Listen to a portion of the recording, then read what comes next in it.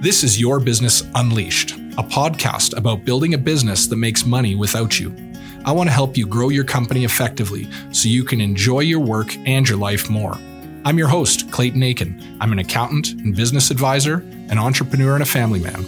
Every episode, I'll provide simple, actionable insights for entrepreneurs who want to get off the treadmill.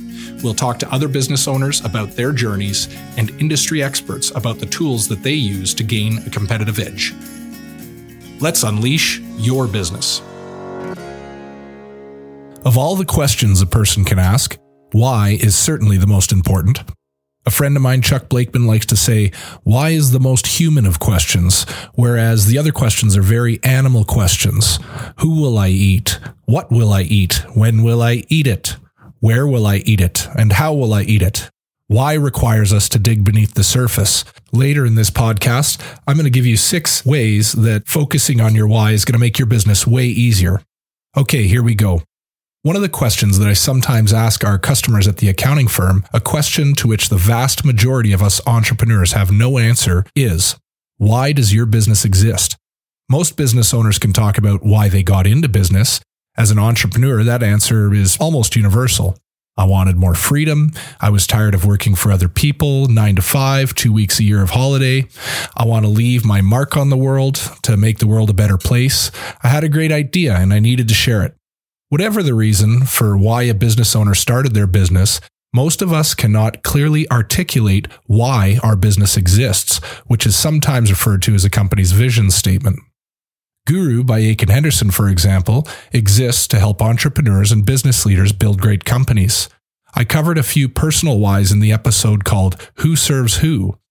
These are my guiding principles for everything that we do. Everything at work is guided by the why of helping entrepreneurs and business leaders build great companies. If something is happening around me that doesn't in some way serve the why, it needs to go, and quickly. So let's talk about the impact of why on our mental health and work environment. HSBC did a study some time ago that found that 2/3 of everyone who has ever reached the age of 65 in the history of Earth and humans are alive today. Think about that. We've never had so much time on Earth in the history of Earth. Getting old is kind of a new thing, and so is working into your 60s. And the research shows that the longer you work, the longer you'll live. Said differently, early retirement often leads to an early grave. Why is that? It's because people need purpose. They need a why. So why shouldn't we create a work environment for ourselves and our teammates and our customers that satisfies our human need for purpose? A best-selling author and friend, Chuck Blakeman, talks about how the world worked before the Industrial Revolution. Basically, everyone was an entrepreneur, and work was very much ingrained in personal life and the social fabric. In fact, 1850 was the first year in human history when more people left home to go to work. Blacksmiths, cobblers, butchers, they all worked out of their houses, and their work was entirely ingrained in their personal lives and their social statuses. It was only when factories were created, moving people to the assembly line and taking away their ability to participate creatively in their work, did the idea of mandatory retirement age, 2 to 3 weeks of holiday, 9 to 5, Monday to Friday were invented. I'm not saying we should all be workaholics, far from it. The point here is that we have to have happiness at work, and we need to stop equating work to something that we need to get out of the way in order to go and do the things that we actually enjoy. The only way to start solving this riddle for you and your team is to focus hard on why your business exists, but more specifically, designing that why around the things that you value and around achieving your goals in life. All the best companies in the history of companies have clearly defined whys. Apple, to make the best products on Earth and to leave the world better than we found it. Google, to provide access to the world's information in one click. IKEA, to create a better everyday life for the many people. LinkedIn's is to create economic opportunity for every member of the global workforce. Tesla's is to accelerate the world's transition to sustainable energy. If you're Patagonia, your purpose is to save our home planet. This why dictates literally every decision that Patagonia makes as a company, and it draws employees, customers, and other stakeholders to them. The company's used its profits to purchase large plots of land around the world and turn them into nature preserves to prevent the land from being developed. That's a why that a lot of people can get out of bed for, that a lot of people can get behind. Patagonia's founder, Yvon Chouinard, I hope I'm saying that correctly, was so concerned that as he stepped back from operations, the company may lose its way. So what was his solution? He gave most of his family's fortune to share in the company to a trust whose purpose is to use the profits of Patagonia, now a $3 billion company with $100 million of profits annually, to fighting climate change. Yvon's announcement on Twitter said, "Hey friends, we just gave our company to Planet Earth." Patagonia and the Chouinard family's success was most certainly driven by the company's why. And my accounting firm, helping business owners and entrepreneurs build great companies, has its own rewards.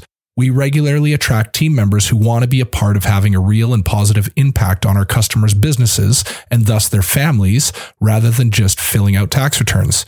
Our why acts as both a filter for hiring, and it plays into everything we do, including our bonus and our profit share structure. Combined with our why, our mission and our values become the boss. Our team is able to make decisions without consulting me because I'm not the boss.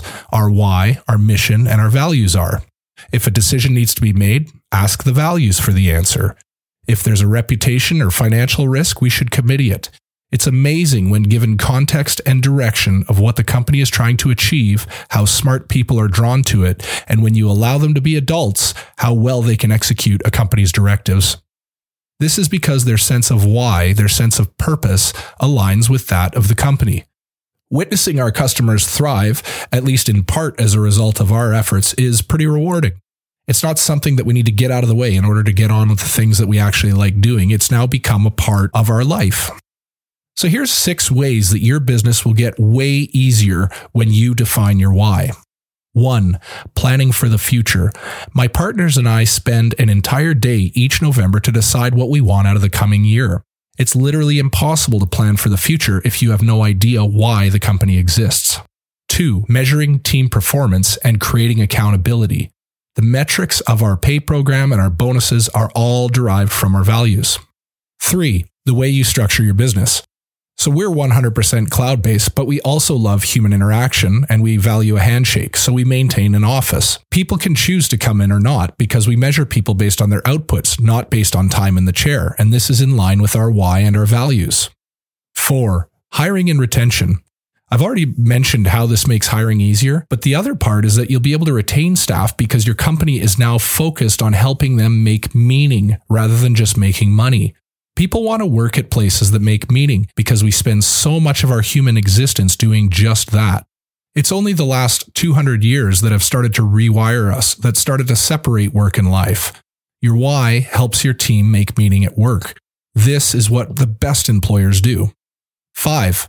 Marketing efforts get way more focused when you know why your company exists.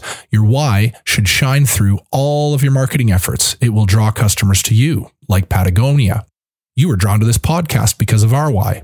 Think about it. 6. Who you will sell to will become a lot more obvious when you define your why. We call this your target customer. This makes my last point, marketing, way more effective because you know which customers you're targeting and for which products and services. So I hope I've given you some inspiration to nail down your company's why. Without it, we're all doomed to the blind faith strategy in business, which is work really hard and hope some divine being will take care of the rest. You can definitely make a lot of money using this strategy. Many have. But as described in my podcast, Who Serves Who, you will never actually own the business, and you'll have a lot harder time ever getting out of or selling it. The business will own you. Most of us didn't start a business so that we could be an employee in it. Some great resources that you can read to help you in defining your why are a book called Start With Why by Simon Sinek and another book called Making Money is Killing Your Business by Chuck Blakeman. Also, I host a 3 to 5 club on the first and third Wednesdays of every month at our office in Calgary, Alberta, and online. This is where a group of CEOs/business owners get together and talk about the fundamentals of business, and we cover important topics like this one every single month. Thank you for listening. We'll see you next time. This episode is brought to you by Guru by Aiken Henderson. Guru is a cloud-based finance team for growing businesses that helps entrepreneurs by handling their bookkeeping, tax, and year ends, and gives owners the financial insights that they need to make better decisions.